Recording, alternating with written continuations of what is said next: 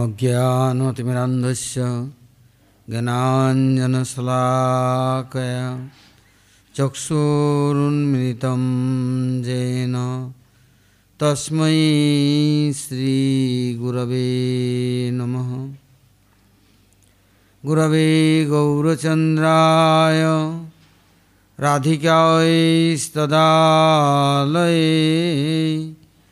कृष्णाय कृष्णभक्ताय तद्भक्ताय नमो नमः। नमो महावदन्नाय कृष्णप्रेमप्रदायते कृष्णाय कृष्णचैतन्यनाम्ने गौरतिसे नमः। जय रूपा सनातन भट्ट रघुनाथ श्रीजीव गोपाल भट्ट दास रघुनाथ एछय गोसाई करी चरण बंदन जाओते विघ्ननाश अभीष्ट पुरन।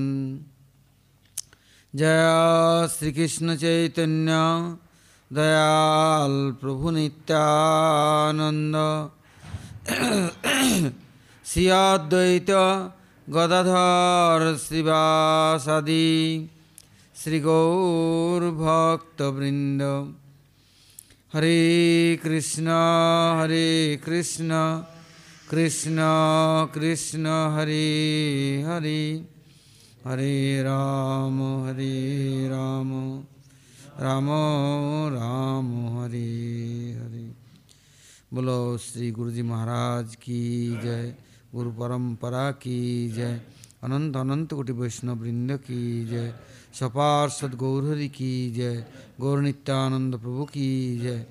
जय नित्यानंद प्रभु शुभाविर्भाव तिथि शुक्ला त्रयोदशी की जय।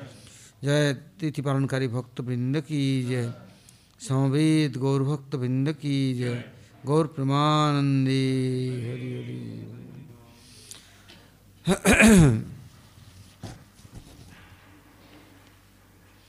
हम लोग गुरु वैष्णव की हेतु कृपा से वृंदावन धाम में महाप्रभु के अभिन्न कलेवर एवं महाप्रभु के प्रिय नित्यानंद प्रभु का शुभ आविर्भाव तिथि है। उसमें तिथि का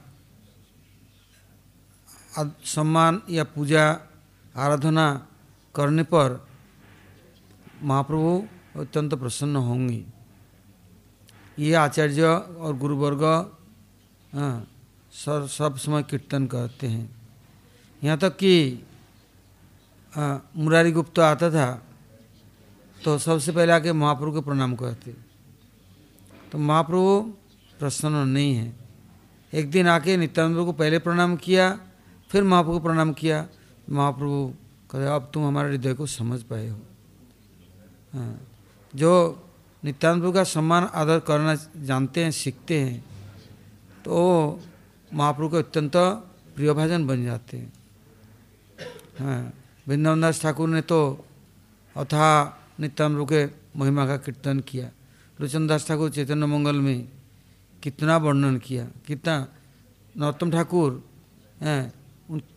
नित्यानंद प्रभु के महिमा का अद्भुत कीर्तन किया। अभी हम लोग आगे चलते हैं। कहते हैं कि हड़ई पंडित और पद्मावती देवी ये मिथिला के रहने वाले, वहाँ पर अधिकांश लोग राम जी की उपासना करते हैं, सीता जी की पूजा करते हैं, कोई लक्ष्मी नारायण की उपासना करते हैं। किंतु किसी एक समय बलदेव प्रभु जाकर के वहाँ पर बहुत समय रहा मिथिला में। कृष्ण भी आए। कृष्ण के दो प्रिय भक्त थे मिथिला में, उनके पास आकर के रहे कृष्ण। और ऐसे अकेले नहीं, बड़े ऋषि महर्षियों को लेके कृष्ण कहीं अकेले नहीं जाते, कोई जाना होगा तो उनके पार्षदों को लेके ही चलते। तो वहाँ पर जाकर के कृष्ण रहे। बलदेव प्रभु बोले मैं कुछ समय यहाँ रहूँगा, अभी जाऊँगा नहीं। तो बलदेव प्रभु बहुत समय रहे। तो यहाँ कहते हैं जब मिथिला में जब हड़ाई पंडित और पद्मावती देवी हड़ाई ओझा दोनों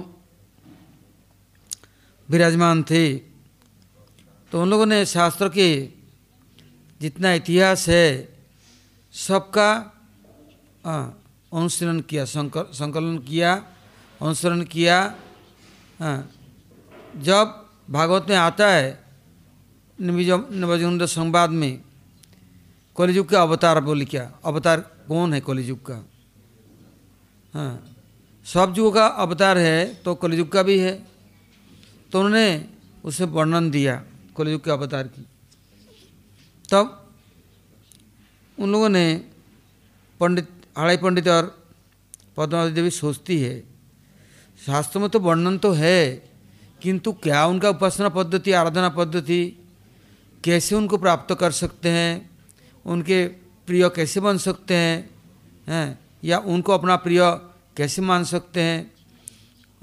कोई तो आगे तो कुछ अधिक वर्णन नहीं दिया।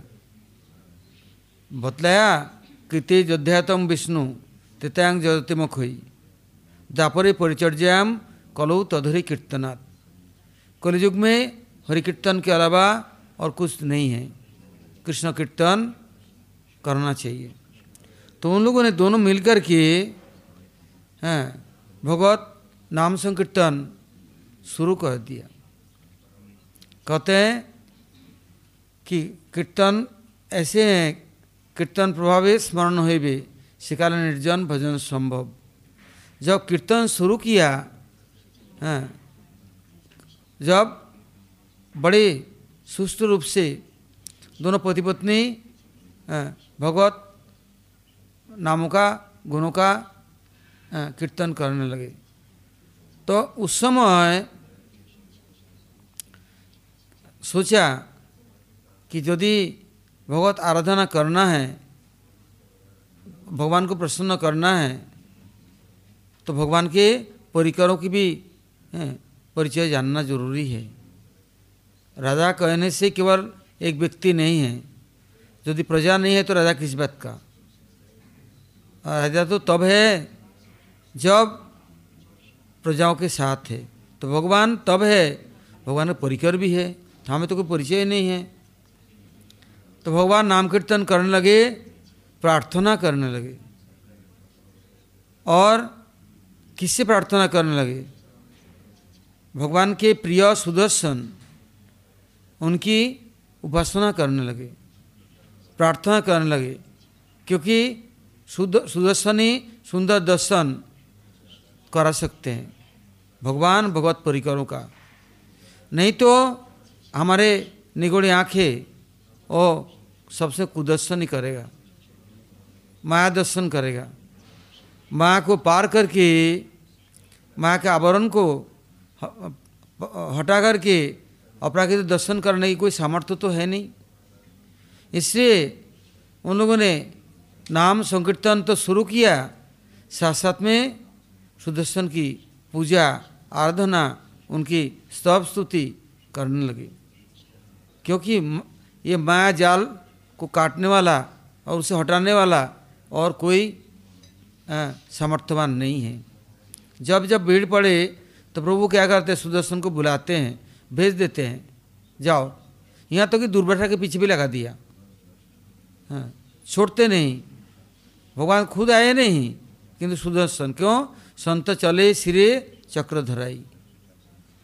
संत के सर पर सुदर्शन चक्र सदा विराजमान है उनकी रक्षा के लिए। वो रक्षा कैसा है? गलत मार्ग में नहीं चला जाए, गलत दर्शन करके उसके द्वारा प्रभावित और अभिभूत न हो जाए, इसके लिए सुदर्शन सबकी रक्षा करते हैं। तो इन लोग का दिल में ये सूझे कि सुदर्शन की पूजा उपासना करें। तो क्या हुआ, नाम कीर्तन करने लगे और इधर सुदर्शन की उपासना करने लगे। सुदर्शन उनको आदेश दे दिया, निर्देश दे दिया, यहाँ मिथिला में रहना अब ठीक नहीं है, साधन भजन नहीं हो सकता। यदि नाम कीर्तन करना है, साधन करना है तो सिद्ध भूमि में जाना पड़ेगा। स्थाने स्थिता श्रुतिगतांग तनुवांग मनोभि जे प्रयसो जितो अजितोपि स्त्रिलोक्यम। यदि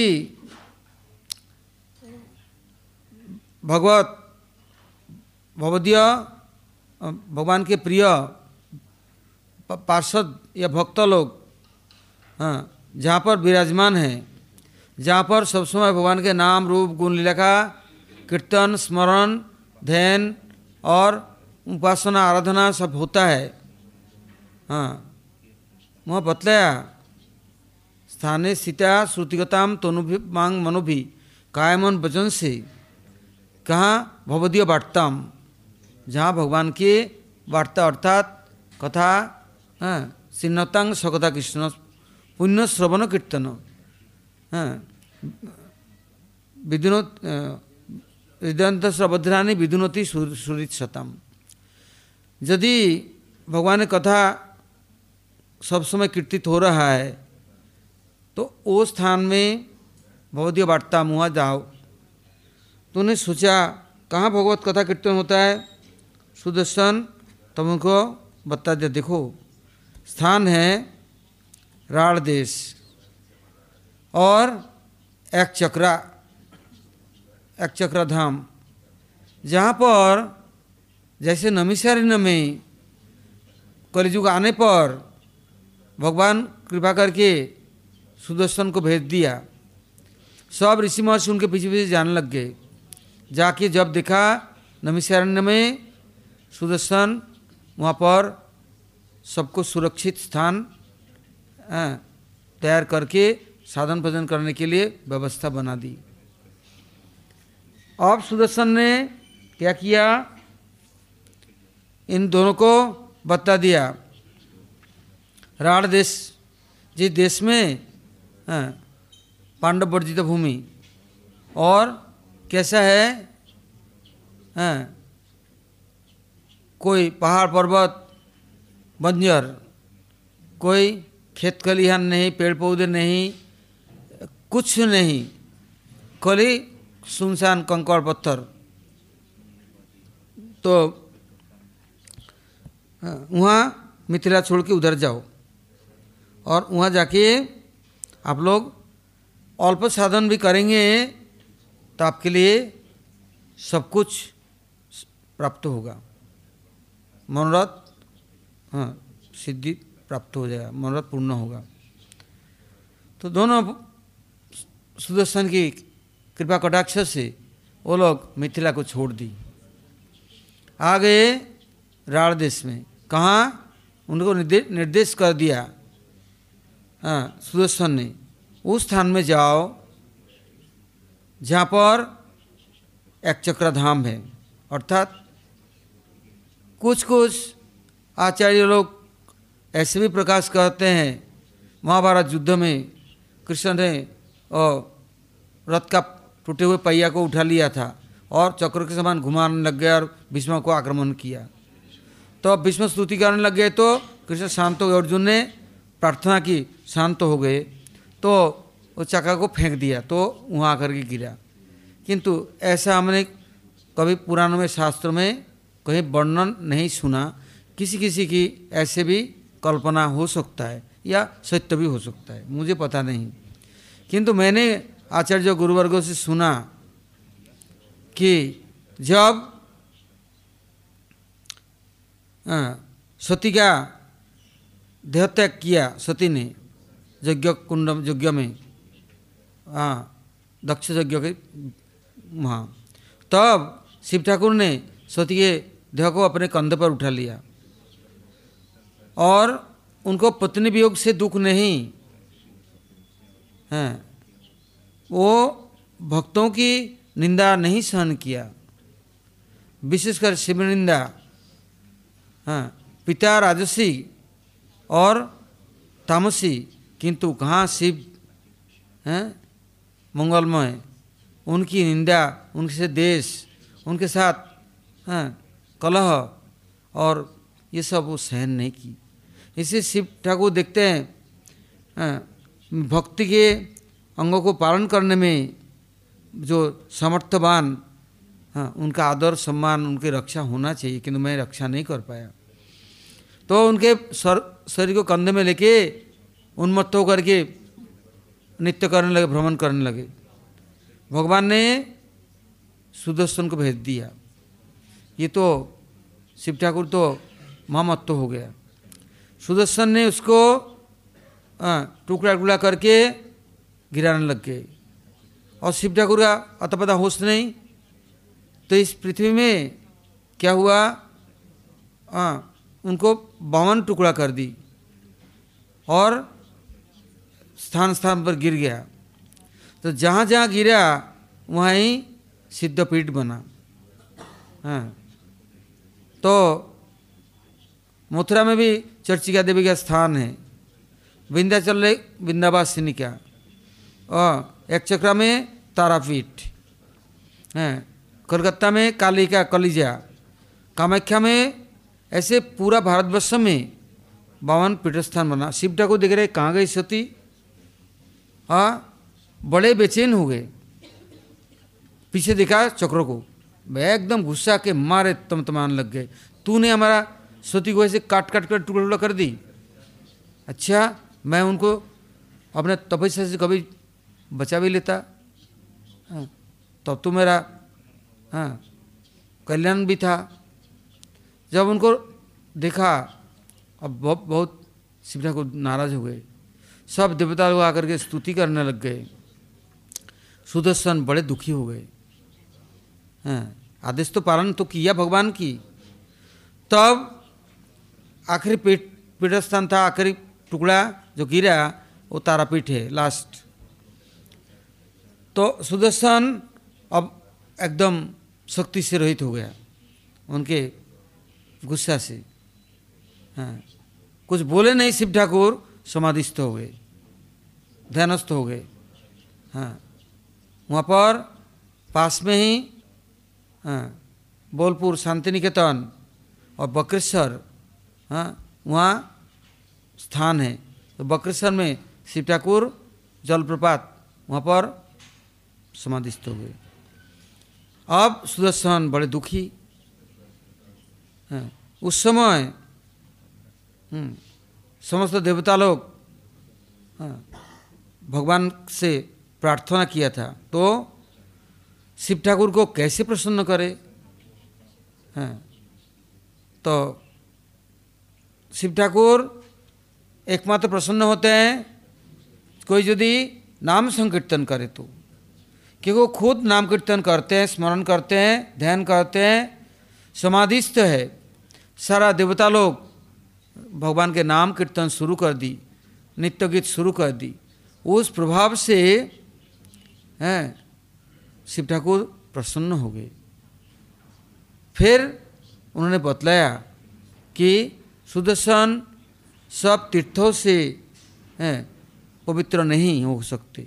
यदि समस्त भक्तों के चरणामृत या चरण धूलि मिले तब सुदर्शन पवित्र हो जाएगा, अपना शक्ति प्राप्त करेगा। अब भक्त लोग सुदर्शन को अपना चरण धूलि चरणामृत देंगे, ऐसा कोई सामर्थ्य कोई सोच सकते हैं इन बातों को? किंतु जब भगवान विष्णु ने उनको इशारा कर दी, शिव ठाकुर का चरण धो लो, वो तो हमारे चरणामृत को सर्व मस्तक पर धारण करके रखा है, किंतु उनके चरण धो लो। इसलिए क्या नियम है, कोई भी शिवलिंग होगा ना, केवल जल चढ़ेगा, उससे ही खुश। बस जब उनको जल चढ़ा दिया ना, प्रसन्न हो गए, वो समस्त शक्ति प्राप्त कर ली। शिव ठाकुर भोलेनाथ आशुतोष बहुत कुछ नहीं चाहिए, खाली गंगा जल चढ़ा दिया ना, थोड़ा जल दे दिया तो खुश। अब वो स्थान ऐसे पवित्र है, यदि करोड़ों जन्मों की यदि कोई पाप ताप प्रारब्ध अभिशाप या कुछ भी रहे, तो सुदर्शन कहते हैं मैं जो पूर्ण शक्ति प्राप्त किया और निर्मल हो गया, उस स्थान में जाओ। वहाँ एक चक्र धाम में वो कुंड जहाँ पर उनका अभिषेक हुआ था, वो स्थान है, वहाँ विराजमान है, जाओ। दोनों आगे आकर के वहाँ पर कुछ नहीं, गांव नहीं, कोई व्यक्ति नहीं, कुछ नहीं, बंजर। क्यों?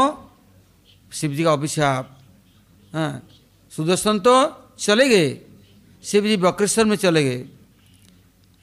उस स्थानीय नाम उनका शांति निकेतन, बोलपुर और बक्रेश्वर, और वहाँ पर तप्त कुंड भी है और जल प्रपात, अर्थात सब समय झरना झर रहा है। और कितने जैसे जयदेव गोस्वामी वहाँ पर आविर्भूत हुए, कितने बड़े बड़े ऋषि महर्षि तपस्वी आए, सबका अपना तपस्या स्थली। तो उस समय हड़ाई पंडित पद्मावती देवी तो आ तो गए, किंतु कोई घर नहीं, द्वार नहीं, कुछ खाने पीने का नहीं, कुछ नहीं, केवल वहीं कुंड में, विशाल कुंड है, वहीं और कोई जल भी नहीं, वहीं देखते थे, नाम कीर्तन करते और जल स्नान करते, पान करते। कुछ समय में धीरे धीरे क्या हुआ, उन लोगों ने, उनके अंदर में यही भावना थी, कलियुग के जो अवतार है, मैं उनका आराधना उपासना कैसे करूं, हमें तो पता नहीं, और उनको प्रसन्न कैसे करूं, क्योंकि द्वापर युग तो है नहीं कि द्वापर युग के मंत्र से कृष्ण की आराधना करो, त्रेता युग तो है नहीं कि राम की आराधना करो, और यज्ञ करना पड़ेगा, अर्चन करना पड़ेगा या ध्यान करना पड़ेगा। कलियुग में तो केवल नाम संकीर्तन है। कहते हैं निर्विद्यमाना नाम इच्छता मकुतो भयम जोगिनाम निपनिर्णितम हरे नामानुकीर्तनम। चाहे कितना जोगी ऋषि महर्षि ब्रह्मर्षि तपस्वी बन जाओ, जब तक नाम संकीर्तन नहीं करेंगे कलियुग में कुछ भी नहीं हो सकता।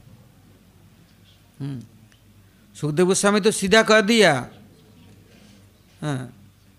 कले दूसरा निधि राजनस्ति जे को महान गुण कीर्तना देव कृष्ण से मुक्त संग परम प्रजित। जब कृष्ण कीर्तन करेंगे तो आपको मुक्त संग, सत्संग, भक्त संग, भगवान के परिकरों के सानिध्य मिलेगा, अर्थात कृष्ण कीर्तन करने की और आपको सुजोग सुविधाएं होंगी, कोई बाधा विपत्ति नहीं आएगा। सारा दोष हो सकता है किंतु कृष्ण कीर्तन के लिए कोई कुछ नहीं करेगा। बहुत श्लोक है, तो इसलिए वो लोग कीर्तन करने लगे। इतने में सुदर्शन देखा, बड़े सुंदर रूप से उनके पास प्रकाश कर दी। क्या?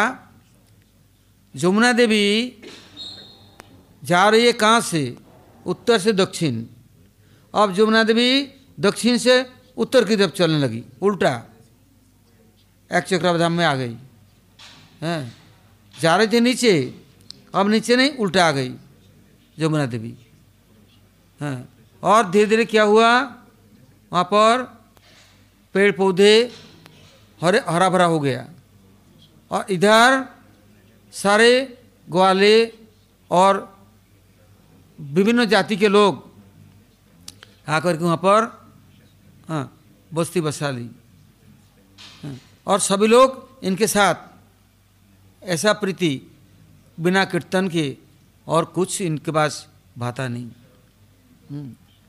जब धीरे धीरे देखा इधर यमुना देवी आ गई, उधर में सारे गांव बस्ती बस गया, सब आ गया, और हड़ाई पंडित पद्मावती देवी को बहुत आदर सम्मान और उनकी सेवा में ये लोग सब रत हो गए। किंतु कोई विरोधी नहीं कि भगवान के नाम कीर्तन के लिए या भगवान के सेवा के लिए, स्मरण कीर्तन के लिए कोई बाधा विपत्ति करे। सब लोग उनके साथ शामिल हो गए। इतने में हड़ाई पंडित और पद्मावती देवी जो कुछ चाहते थे वही हुआ। क्या? भगवान ने उनको कृपापूर्वक कलियुग के अवतार सुवर्ण वर्ण हेमांगो वरांग चंदनांग दी, सुंदर सुवर्ण वर्ण, इतना सुंदर दर्शन दिया।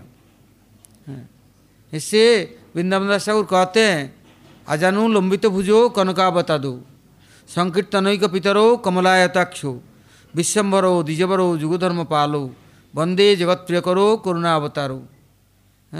अवतीर्णो सकर्णो परिच्छिन्नो सदस्यरो, वंदे श्री कृष्ण चैतन्य नित्यानंदो, दो आतरो भजे। तब क्या हुआ? उनके पास तो केवल दर्शन नहीं, उनके हृदय प्रसन्नता से प्रफुल्लित हो गया, इतना खुशी छा गया।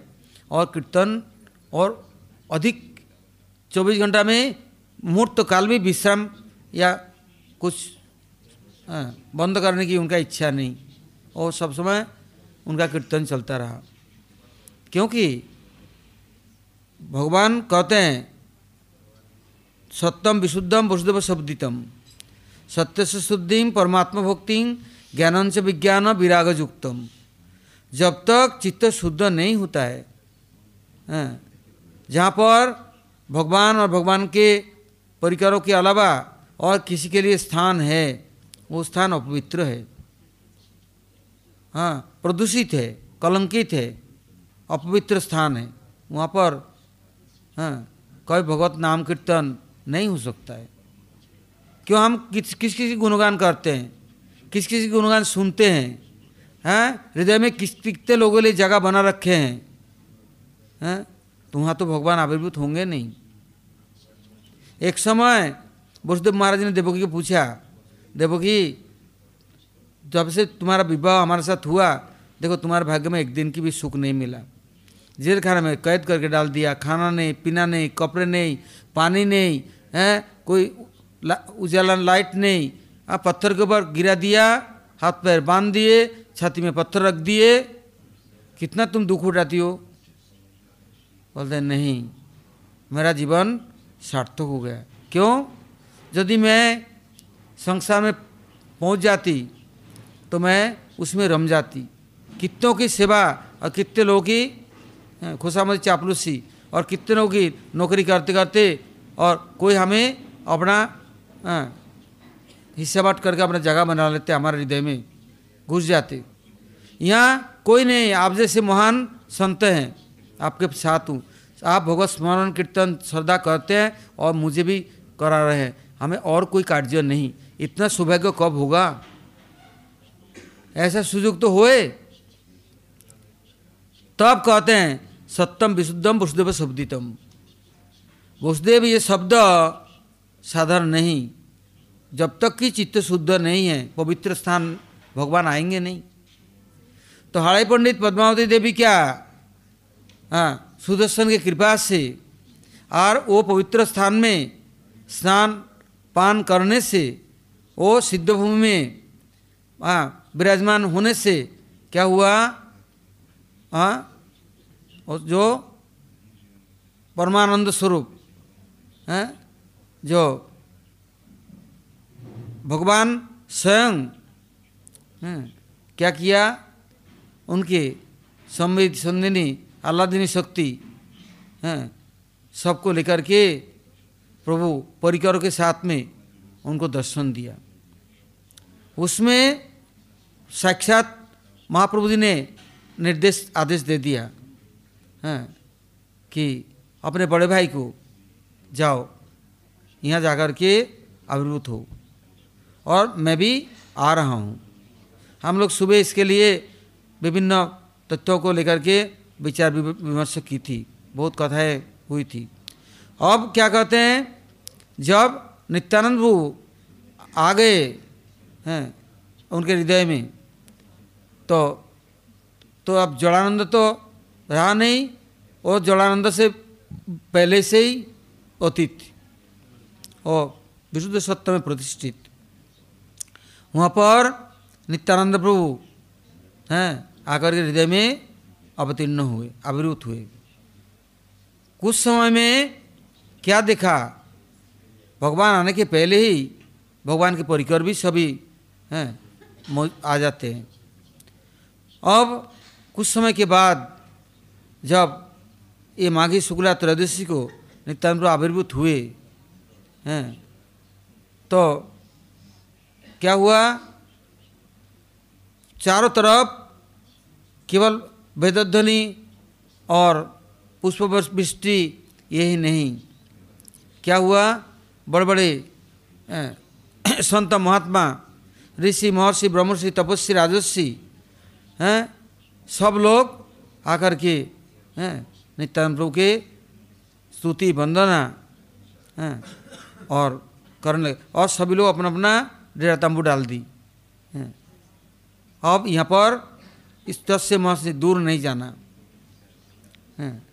और वो जो राण देश था बिल्कुल बंजर, और वो इतना सुंदर हो गया जिसकी कोई हिसाब नहीं।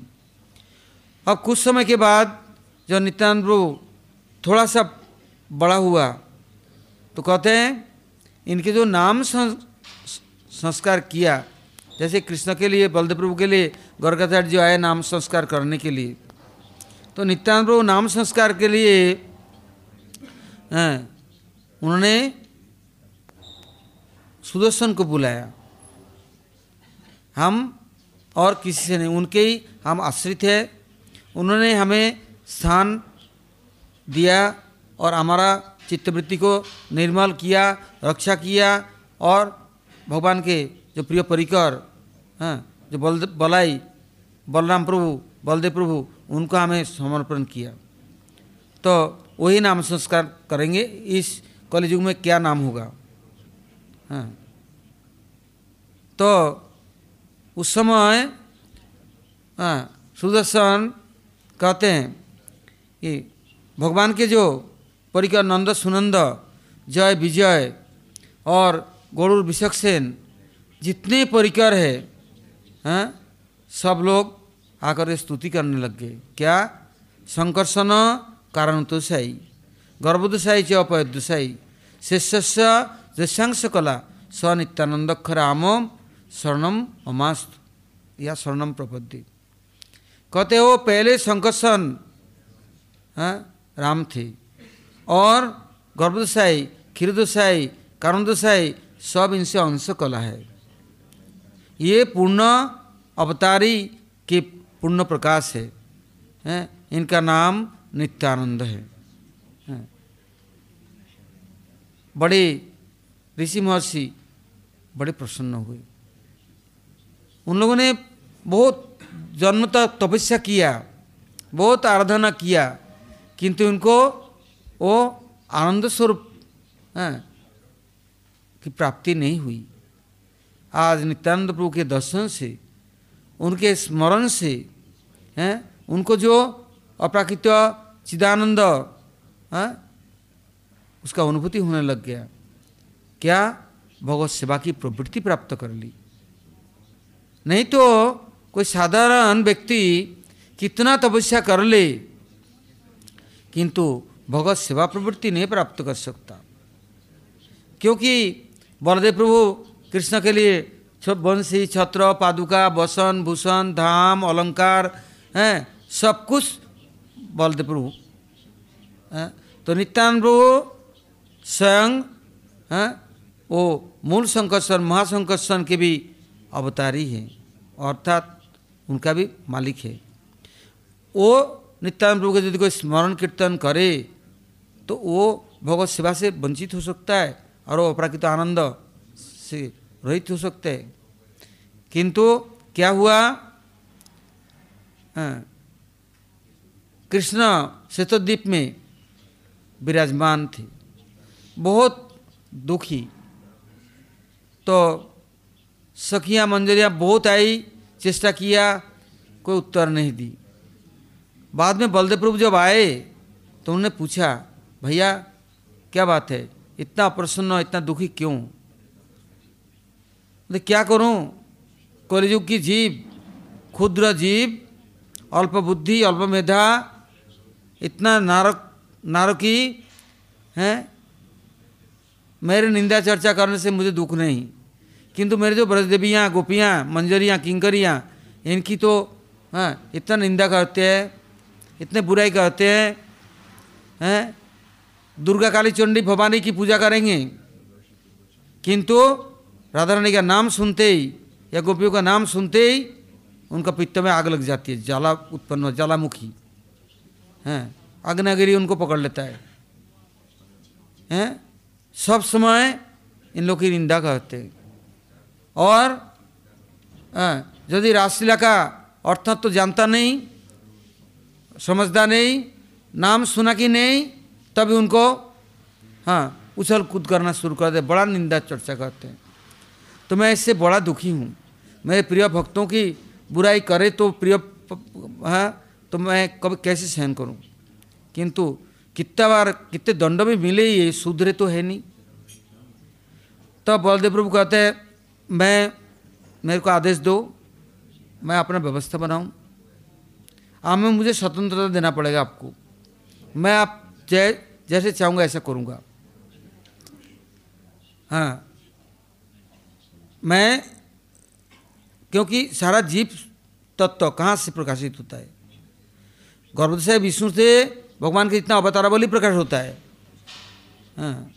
किंतु क्षुद्रसाई विष्णु परमात्मा के रूप में सब जीव हृदय में विराजमान है, साक्षी के रूप में सब जगह है। तो बलदेव प्रभु मूल अंशी हैं इन लोगों के। बलदेव प्रभु चाहे तो सब कुछ कर सकते हैं। तो कृष्ण ने पूछा, आप क्या करेंगे? बोले, इन बद्ध जीवों को जब तक कि शक्ति का संचार नहीं किया जाए, वो भी साधारण शक्ति से काम नहीं होना है। न्यायमात्मा बलहीन न लभ्य, बलहीन व्यक्ति अयम आत्मा को नहीं जान सकता, न समझ सकता। चमड़ी और दम में फंस करके वही उनका सब कुछ तपस्या और आराधना उसी की सेवा में अपने को नियुक्त कर दिया, आत्मा को तो भूल गया। और मैं नित्य आनंद स्वरूपिणी राधा ठाकुरानी, उनके जो चिदानंद है, अर्थात जड़ानंद नहीं, मोक्षानंद, ब्रह्मानंद नहीं, मैं वो चिदानंद, अपराकृत आनंद उनको प्रदान करूँगा। क्योंकि बलदेव प्रभु संग अनंग अंजलि के रूप में राधा रानी की सेवा करते हैं, उनको पता है।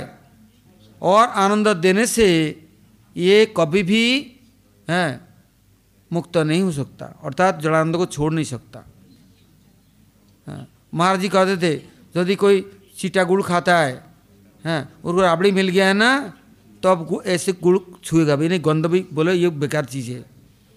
तो जब तक किसी को पता नहीं तब तक इन लोगों को साधन करके तो कभी सोच भी नहीं सकते। साधन करता है तो काली, दुर्गा, चंडी, माया, भैरवी, भूत प्रेतों की करेगा। क्यों? इतने ही उनको माया चाहिए उन्हें, किंतु उन्हें तो पता नहीं, आत्मज्ञान नहीं है, और आत्मा और रस कुछ लेते नहीं है। जड़ रस आत्मा को स्पर्श नहीं कर सकता। देना है तो चिद्रस देना है, आत्मा को सुस्त रूप से पुष्ट करना है, पालन करना है। और जब तक वो भगवत सेवा प्रवृत्ति प्राप्त नहीं कर पाएगा, भगवान से संबंध नहीं जोड़ सकता है, तब तक उनका उद्धार कैसे होगा? अब बलदेव कहने से कृष्ण बड़ा प्रसन्न हो गया, बहुत खुश हो गया। बोले, मैं भी चलूँगा, मैं आपकी मदद करूँगा। पहले तो आप मुझे मदद करते, मैं आपका मदद करूँगा, आप जैसे कहेंगे मैं करूँगा। कहते हैं यही उपाय है, राधा शक्ति बिना न कोई श्यामल दर्शन पावे। जब तक श्रीमती राधा रानी की कृपा नहीं हो, कृपा कटाक्ष भाजनम, गुरु जी कहते थे, देखो मुनिंद्र बिंद वंदिते तिलोक शोक हारिणी प्रसन्न वक्र पंकजे निकुंज भुविलासिनी ब्रजेंद्र भानु नंदिनी ब्रजेंद्र सोनु संगते कदा करिष्यसि माम कृपा कटाक्ष भाजनम। सब की आराधना कर लो, वंदना स्तुति कर लो, कुछ नहीं होना है जब तक राधा रानी के चरण कमलों की उपासना नहीं की, आराधना नहीं की, उन्हें कृपा कटाक्ष नहीं हुआ तो कुछ नहीं मिलेगा। अब बलदेव प्रभु कहते हैं इन जीवों को अप्राकृत आनंद का कुछ अब हिस्सा देना है, नहीं इसके बिना कुछ होना नहीं है। कृष्ण बहुत प्रसन्न हुए। ठीक है, अब बलदेव प्रभु कृष्ण की इच्छा से कैसे प्रकट हुआ, वही विरुद्ध सत्य स्वरूप हाड़ाई पंडित पद्मावती के गर्भ में एक चक्रा गर्भवास, वहाँ करके 1 दिन 2 दिन नहीं, 10 महीना नहीं, बाप रे 13 महीना। हाँ, सुखदेव गोस्वामी जैसे रहे ना 16 साल या कोई 12 साल कुछ भी कहे, नित्यानंद प्रभु भी अब वो गर्भस्तुति करने लग गए। सारे देवता लोग आप जल्दी पधारो, जल्दी आओ, हैं ये ले आए अप्राकृत संपत्ति को, और आओ तो दो। तो सारे देवता लोग कटोरे लेकर लाइन से खड़े हुए, हमें मिलेगा हमें मिलेगा, क्योंकि जलानंद से कोई तृप्त नहीं हो सकता और न कभी प्रसन्न हो सकता। महाप्रभु स्वयं कहते हैं कामादीनाम कदिता न कदिता पालयिता दुर्निर्देशस्तेषाम जातमयी न करुणा न त्रपा न उपशांति उत्सृजतनाथ सांप्रत्यम लब्धबुद्धि। हे जादवपति सामयत स्वर्णम आकांक्ष। कहते इन जड़ जगत की कामना वासना कभी पूर्ति भी नहीं होता और न तृप्ति होता और न इच्छा कभी संपूर्ण होता है अर्थात खत्म होता। तो अब नित्यानंद प्रभु लेके तो आए बांटने के लिए। इसे क्या कहा, अक्रोध परमानंद नित्यानंद राय अभिमान न शून्य नित्याय नगरे बेड़ाए। कहते आबद्ध करुणा सिंधु काटिया मोहान घरे घरे बुले प्रेम अमियारो बान। कहते निताई गुण मणि आमार निताई गुण मणि आनिया प्रेमेर बन्या भाषाइलो अबनी। अब नित्यानंद प्रभु आए, आकर क्या किया, अभी छोटे से बालक है, बच्चे छोटे छोटे, टोली के टोली उनके पीछे घूम रहे हैं। क्यों घूम रहा है, क्या दे रहे हैं नित्यानंद प्रभु, बच्चे एक भी नहीं पीछे छोड़ता। उनको लेके कभी रामलीला कर रहे हैं, कभी कृष्ण लीला कर रहे हैं, कभी नृसिंह लीला कर रहे हैं।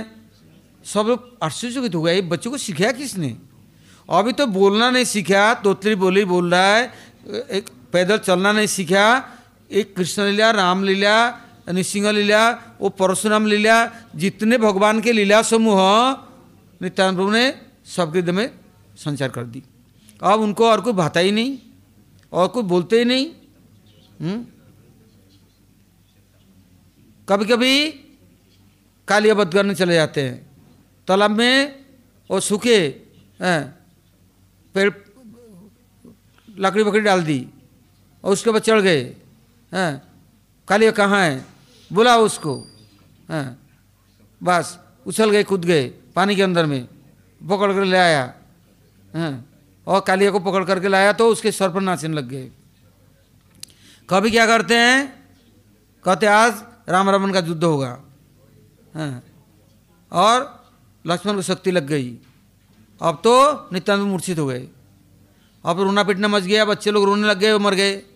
माँ बाप आ गए तो क्या देख रहे हैं, बोले भाई ये मरने के पहले कुछ बोला, बोले देख मैं यदि मूर्छित हो जाऊँ ना तो हनुमान को बोलना गंधमादन जा कर के मृत्यु संजीवनी ले आए, और सुषेण वैद्य को उठा के ले आए। तो अब जब बोले तुम्हारे में हनुमान कौन है, बोले ये।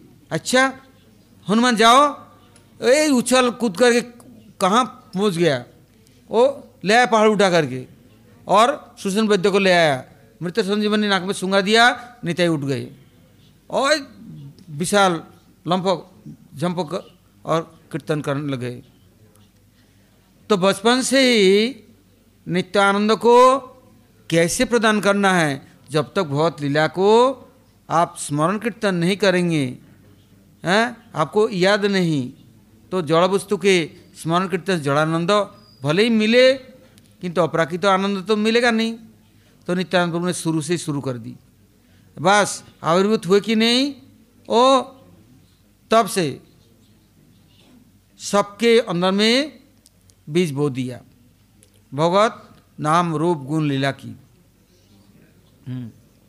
जब नाम कीर्तन करेंगे, हैं, कल भी इस बात पर हम लोग की चर्चा चली थी, नाम तो भगवान की करते हैं किंतु याद किसी और को करते हैं। तो अब नाम तो चल रहा है और हम है कहाँ, किसी और व्यक्ति के पास, उनको हम स्मरण करते हैं। इधर नाम जप कर रहे हैं या कीर्तन कर रहे हैं, स्मरण कर रहे हैं किसी और की, तो उनकी हाँ पूजा हो गया ना, फल कौन देगा फिर। इससे नाम कीर्तन कभी करना है, श्रवण भी करना है, तो स्मरण भी करना है। किंतु यदि भगवत लीला को स्मरण नहीं कर सके तो क्या होगा। महाप्रभु जी ने इसलिए बैन लगा दिया, कह दिया देखो अमानी मानद है कृष्णाम सदा लबे, किंतु और क्या करो, बजे राधा कृष्ण सेवा मानसे करिबे। यदि नाम कीर्तन करोगे और स्मरण करोगे दुनियादारी की, तो फल आएगा नहीं, कुफल ही आएगा। जिसकी स्मरण किया वही तो फल, वही तो मालिक हो गया ना, देने वाला। इसे नाम कीर्तन करने से नहीं होगा, स्मरण भी क्या करना होगा, हाँ, ब्रजे राधा कृष्ण सेवा मानसे करिबे, मन के द्वारा भगवान की सेवा करो। किंतु कैसे होगा, बिना नित्याई की कृपा से कुछ नहीं होना है। नित्याई करुणा हबे तब ब्रजे राधा कृष्ण पावे। तो लीला शक्ति कहाँ से आएगी और स्मरण कैसे होगा, हैं। इसलिए नित्यानंद प्रभु ने बचपन से ही बस हाँ इन लीलाओं को स्फूर्ति करा दिया, सब लोगों को स्वाभाविक हो गया, नेचुरल। और बच्चे हाँ नित्याई के बिना कुछ जानते नहीं, वो कहते हैं हाँ बोलो नित्य नित्याई, हाँ वो क्या बोलते हैं, कहाँ जा रहा है नित्याई बाड़ी, वहाँ 10 गांव जाएंगे ना, सभी लोग हिंदू मुसलमान सब बोलेगा, कहाँ पूछेगा किधर जाना है, तो नित्याई बाड़ी जाना है, तो हम ले चलते हैं। बस नित्याई के अलावा और कुछ नहीं जानते। और नित्याई का नाम जप करने से, स्मरण करने से वो कृष्ण कृष्ण लीला, ब्रज लीला और राम लीला, जितने लीला है सब हृदय में अपने आप स्फूर्ति होने लग गया। लोग तो हैरान हो गया देख करके। हाँ जो बस्ती थी वो भी अब नित्याई के ही चरणानुचर बन गया। इतने में कुछ समय के बाद एक सन्यासी आ गया, क्या बोलता है, भाई यहाँ से तो बड़ा शांति मिला, हम पूरा तीर्थ भ्रमण किया, पूरे कोई ऐसा स्थान नहीं मैं गया नहीं, किंतु क्षणिक आनंद है, तुच्छ आनंद जड़ानंद है। कोई खाना पीना मिल सकता है, रहना मिल सकता है, कोई सम्मान करता है, दक्षिणा दे देता है, किंतु यहाँ आने से तो मुक्ति मिल गया, अर्थात भूल गए सब, कपड़ा चाहिए नहीं, खाना चाहिए नहीं, दक्षिणा चाहिए नहीं, रहने को चाहिए नहीं, यहाँ आने से तो कुछ और मिल गया। अब हाड़े पंडित सबके आदर सम्मान करते थे, स्वाभाविक। और वहाँ के एकचक्रा के धाम के जितने बासिंदा हैं, एक आपस में कैसे प्रीति थी उसका वर्णन वो नरहरि शंकर ठाकुर ने किया है, कवि नरहरि चक्रवर्ती ठाकुर जी ने और आचार्यों ने क्या सुंदर वर्णन दिया है। स्वयं शिव ठाकुर कहते हैं, तो नित्यानंद राम आनंद धाम। अब क्या हुआ, वो सन्यासी देखा कि पूछा सबसे, भाई यहाँ इतना घन आनंद और प्रसन्नता सब कैसे सबको मिला। तो बोले जब से एक पंडित जी के सुपुत्र आए हैं, नित्यानंद नित्य आया, तब से हम लोग बड़े अमीर हो गए। अर्थात रसों से परिपूर्ण, कोई दुख दारिद्रता क्या, सब समय भगवान नाम कीर्तन स्मरण और भगवत लीलाओं का अनुसरण सब करते हैं हम लोग, और दूसरा कुछ जानते ही नहीं है। इन्होंने सोचा अच्छा, फिर पंडित जी से सुबह सुबह बोले महाराज मैं आपसे कुछ भिक्षा मांगता हूँ, तो क्या आप देंगे? बोले देने लायक हुआ तो जरूर दूंगा। बोले आपके ये जो पुत्र नित्याई है इसको मुझे दे दो। बोले क्या करेंगे? बोले मैं तीर्थ यात्रा जा रहा हूँ, असत्संग में तीर्थ यात्रा होता नहीं। हाँ, ये नित्यानंद परमानंद स्वरूप है, इनको दे दो, मैं तीर्थ करके आके पूरा तीर्थ करके आ जाऊँ तो आपको दे दूंगा। अब तो हो गया, वो जैसे अड़ाई पंडित की अवस्था, पद्मावती नहीं, पूरा गांव देहात बालक सब, यहाँ तक कि क्या दुर्दशा हुई। बोले हम सब चलेंगे आपके साथ तीर्थ यात्रा में। और राम जैसे वनवास में जाने लगे ना, पूरा अयोध्या चला। ऐसे एक चक्र धाम के कोई ऐसा रहा नहीं कि चले नहीं, चलते चलते चलते बहुत दूर चला पहुँच गया। तो नित्यानंद प्रभु बैठ गए, वहाँ नाम है हाटूगढ़ा, और नित्यानंद प्रभु घुटनों टेक के बैठ गए तो सबको सब बैठ गए। तब बोले देखो आप लोगों को मैं कुछ देके जा रहा हूँ, मेरा प्रिय बांका राय को। वो वहाँ बस छोटा सा कुंड, उसमें से डुबकी लगा करके उठ के बंकिम राय को लाया। सुंदर बांका राय कृष्ण मूर्ति ला कर बोले ये लो, इनकी पूजा करो, इनकी सेवा करो, आराधना करो, इनके साथ रहो शांति से, मैं अभी तीर्थ करके अभी लौट के आ रहा हूँ। बस कृष्ण को देके और सबको जिम्मेदारी देके वहाँ से चल दिया। इसके बाद नित्यानंद प्रभु ने सब तीर्थ किया, माधवेंद्रपुरी से मिले, लक्ष्मीपति तीर्थ से मिले, सब करके जब ब्रज में आए, अवधूत पहनने का कपड़ा खोल करके सर में बांध ली, नंगे धड़ंगे, धूल में लोटपोट खा रहा है। कोई थोड़ा कुछ दे दिया खाने को, खाया, नहीं तो नहीं कोई सही है। गायों के गला पकड़ करके बस उनके पीछे पीछे घूमते हैं, कभी कहीं कभी कहीं। अब मंदिरों में जाकर पूछते हैं हमारा कान्हाई किधर है? बोले नहीं है यहाँ। वो कहाँ है? बोलो नवद्वीप में। वो अच्छा मेरा प्रभु आ गए, अब मैं अब चलता हूँ। और नवद्वीप जाके चंद्रशेखर भवन में छिप गए। महाप्रभु कहते हैं सब परिवारों को, भक्तों को, देखो एक महापुरुष आया, आप लोग जाओ ढूंढ के लाओ उनको। सब लोग सारा दुनिया ढूंढा, किसी को कुछ मिले नहीं। महाप्रभु कीर्तन लेके चल दिए एकदम सीधा वहाँ चंद्रशेखर भवन में। वहाँ जाकर के देखा दिव्य पुरुष, कितने आजान लंबी तो भुजो, कितने लंबे लंबे भुजाएं, कैसे कमल नयन, लंबे लंबे आँखें, ओ कैसे चौड़े बक्षस्थल हैं, और एक दूसरे को देख रहे हैं। देखते देखते देखते कब तक देखते रहे, आखिर में गले मिले, मूर्छित हो गए, लोटपोट खाने लग गए। ऐसे माधवेंद्रपुरी से जब मिले, माधवेंद्रपुरी इतना वृद्ध और ये बालक, मुझे शिष्य लोग कह रहे हैं हमारे गुरुजी को क्या हो गया, इतना गंभीर गंभीर धीर स्थिर, एक दूसरे को आलिंगन करके लोटपोट खा रहे हैं और असाती विकार हो रहा है, ये है कौन? अब महाप्रभु जी ने परिचय कराया और ला कर क्या किया, शिवास पंडित को दे दिया, मालिनी देवी को दे दिया।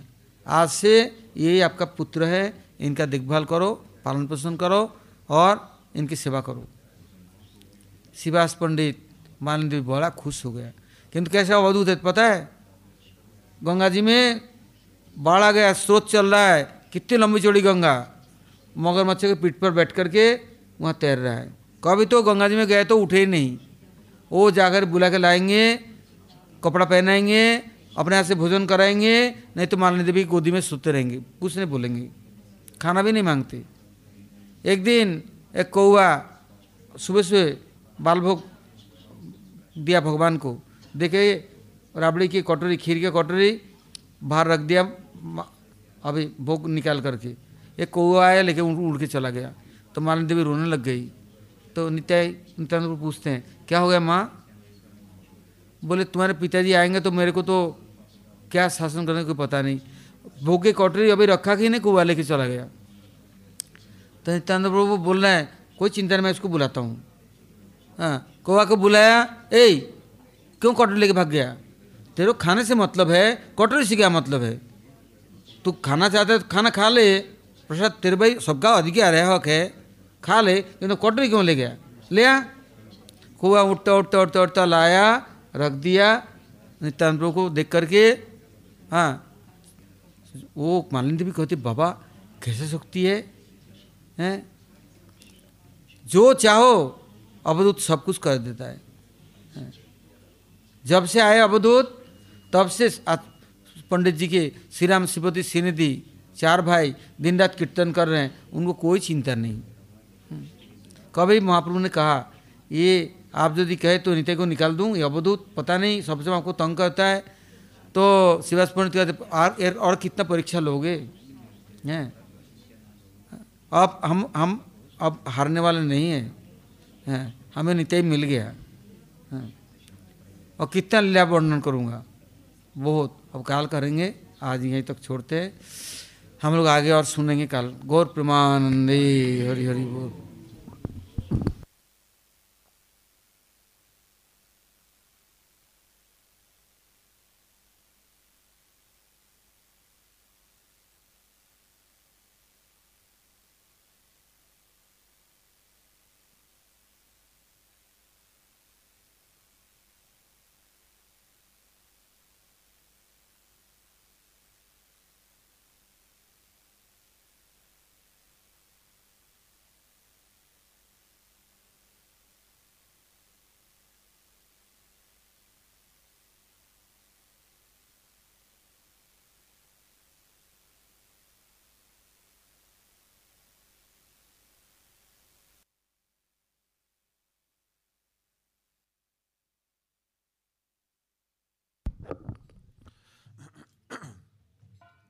Ananda Kanda Nitai Chanda Aruna Nayana Karuna Chanda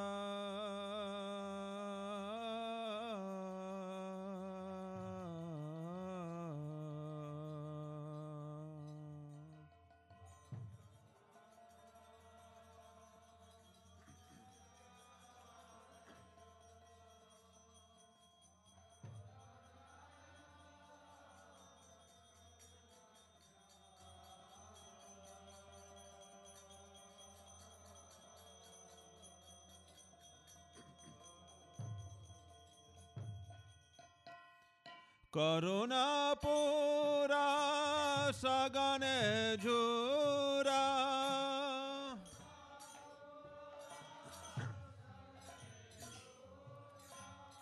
Karuna Pura Sagane Jura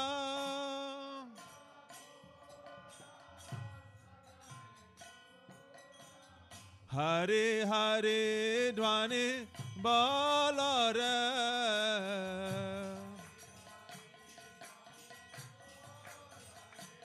Nitai Hari Hari Dhwani Balare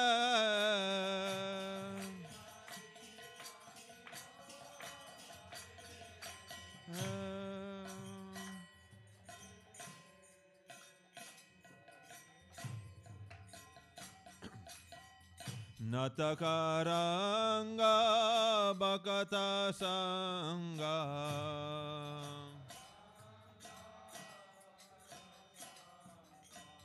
Vividha Bhasa Rasa Taranga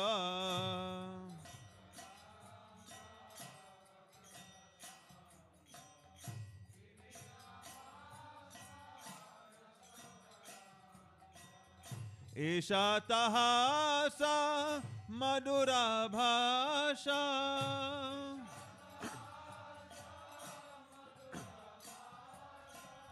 ईशातः सा मधुरा भाषा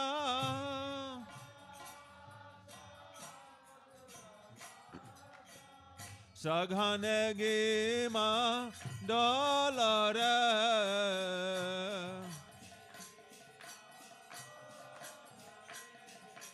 सघन गीमा डॉलर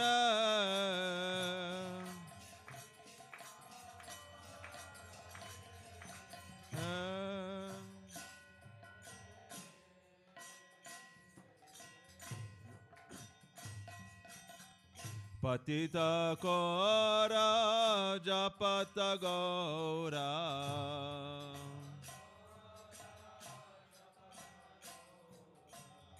दीन राजनी आनंद बोरा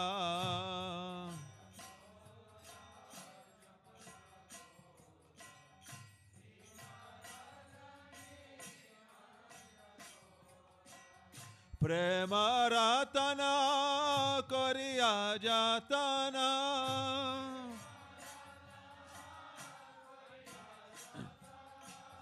प्रेम रतना करिया यातना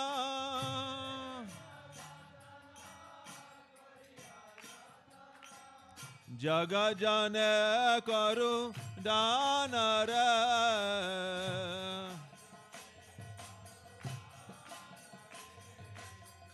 जग जन करो दान रे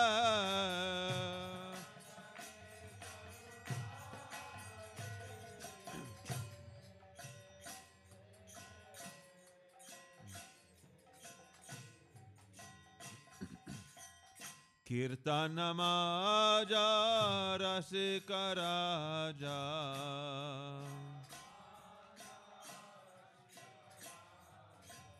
यह चनखानाया गिरि विराजा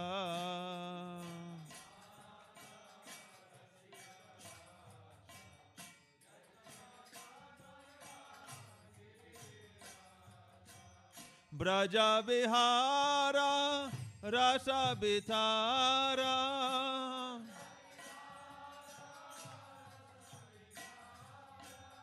ब्रज विहारा रस बिथारा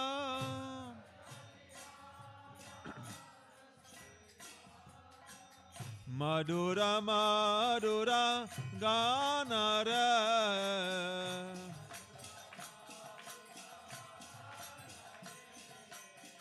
मधुरा मधुरा गान रे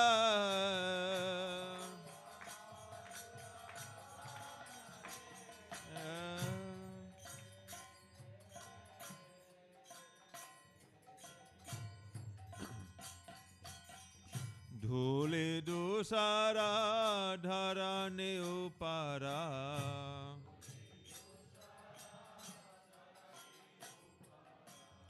कबाहु लौटाता प्रेम गरा गरा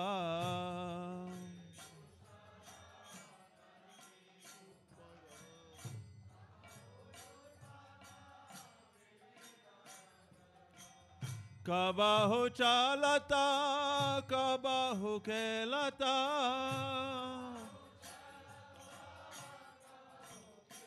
निताय कबाहु चालता कबाहु खेलता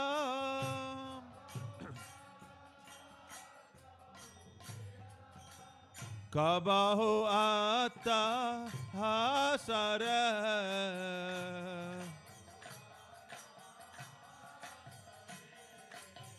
कबाहु आता हासर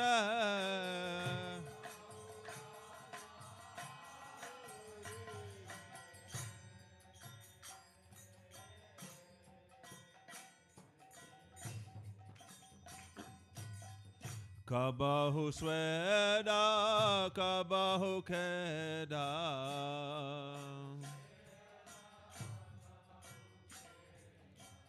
Kabaho polaka swara vibhedha.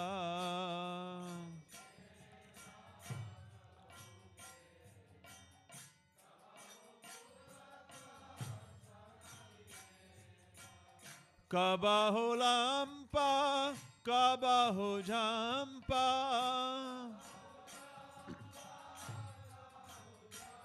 Nitai kabaho lampa, kabaho jampa.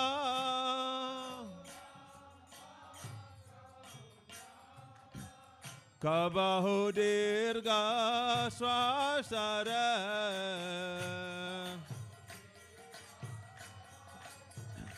Nitai kabaho dirga swasara.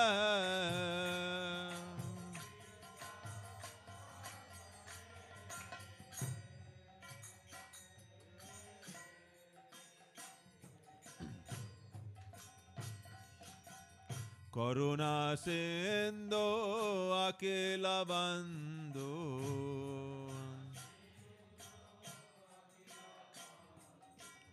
Kali yuga tama purana indu.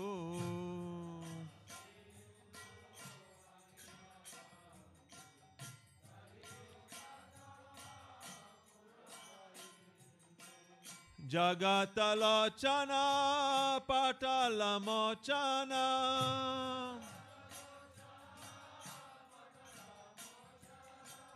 Jagatalochana patalamochana.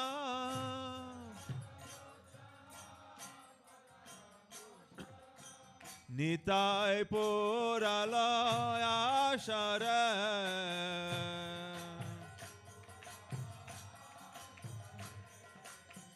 Nitai puralaya shara.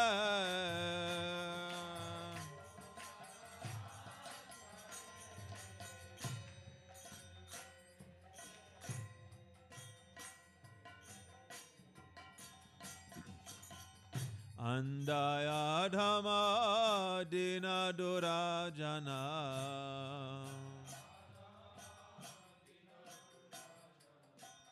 Premadane karala mochana.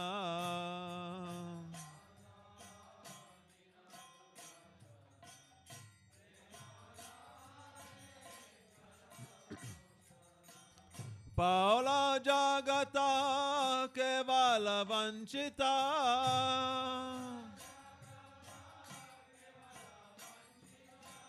Paula jagata kevala vanchita.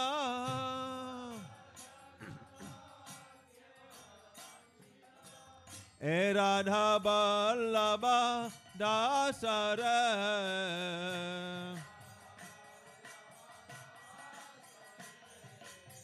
E Radha Vallabha dasara.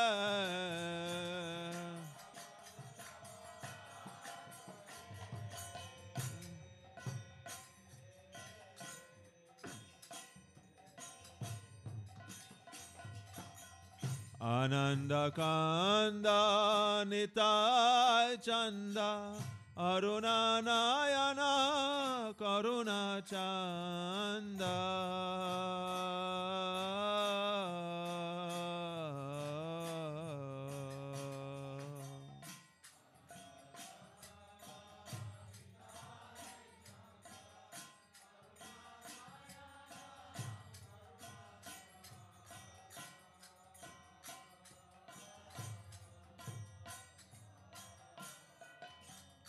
Nitai hai, Nitai hai, Nitai hai, Nitai hai.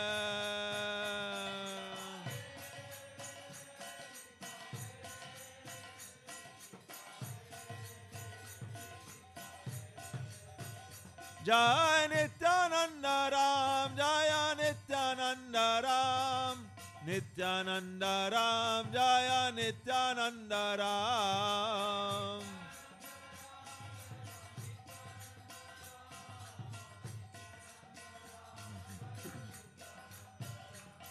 Jai Nityananda Ram, Jai Nityananda Ram, Nityananda Ram, Jai Nityananda Ram.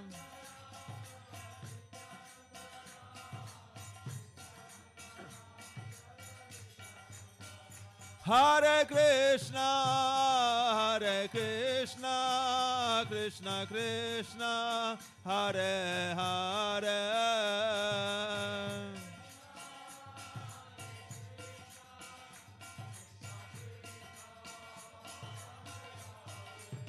Hare Rama,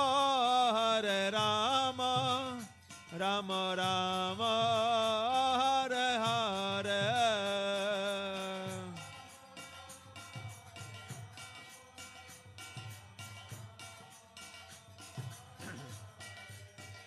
Hare Krishna, Krishna Krishna, Hare Hare, Hare Ram, Ram Ram, Hare Hare, Hare Krishna.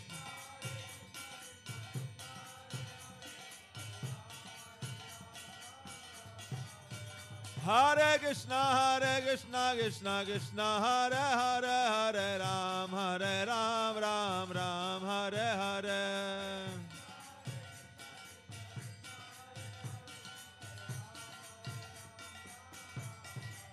Nitai hai gaur hai, Nitai hai gaur hai.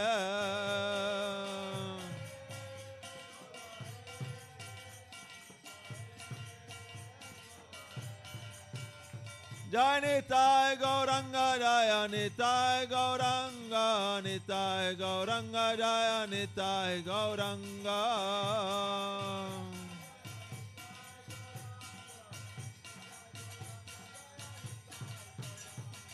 Radha Vinod Bihari, Radha Vinod Bihari, Radha.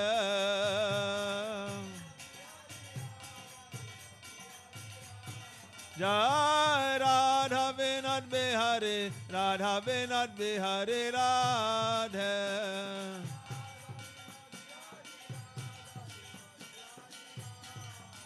Jai Guru Deva, Jai Guru Deva, Bhakta Bhandav Shila Guru Deva.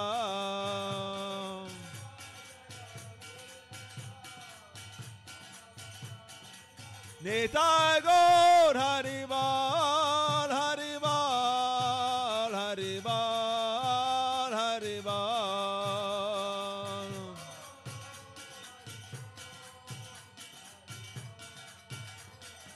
Nitai Gaur Haribal, Haribal, Haribal, Nitai Gaur Haribal.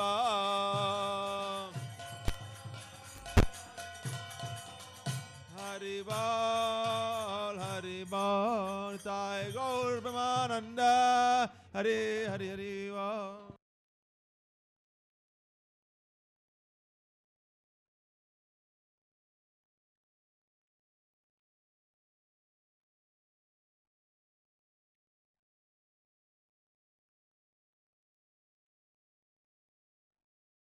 प्रसन्न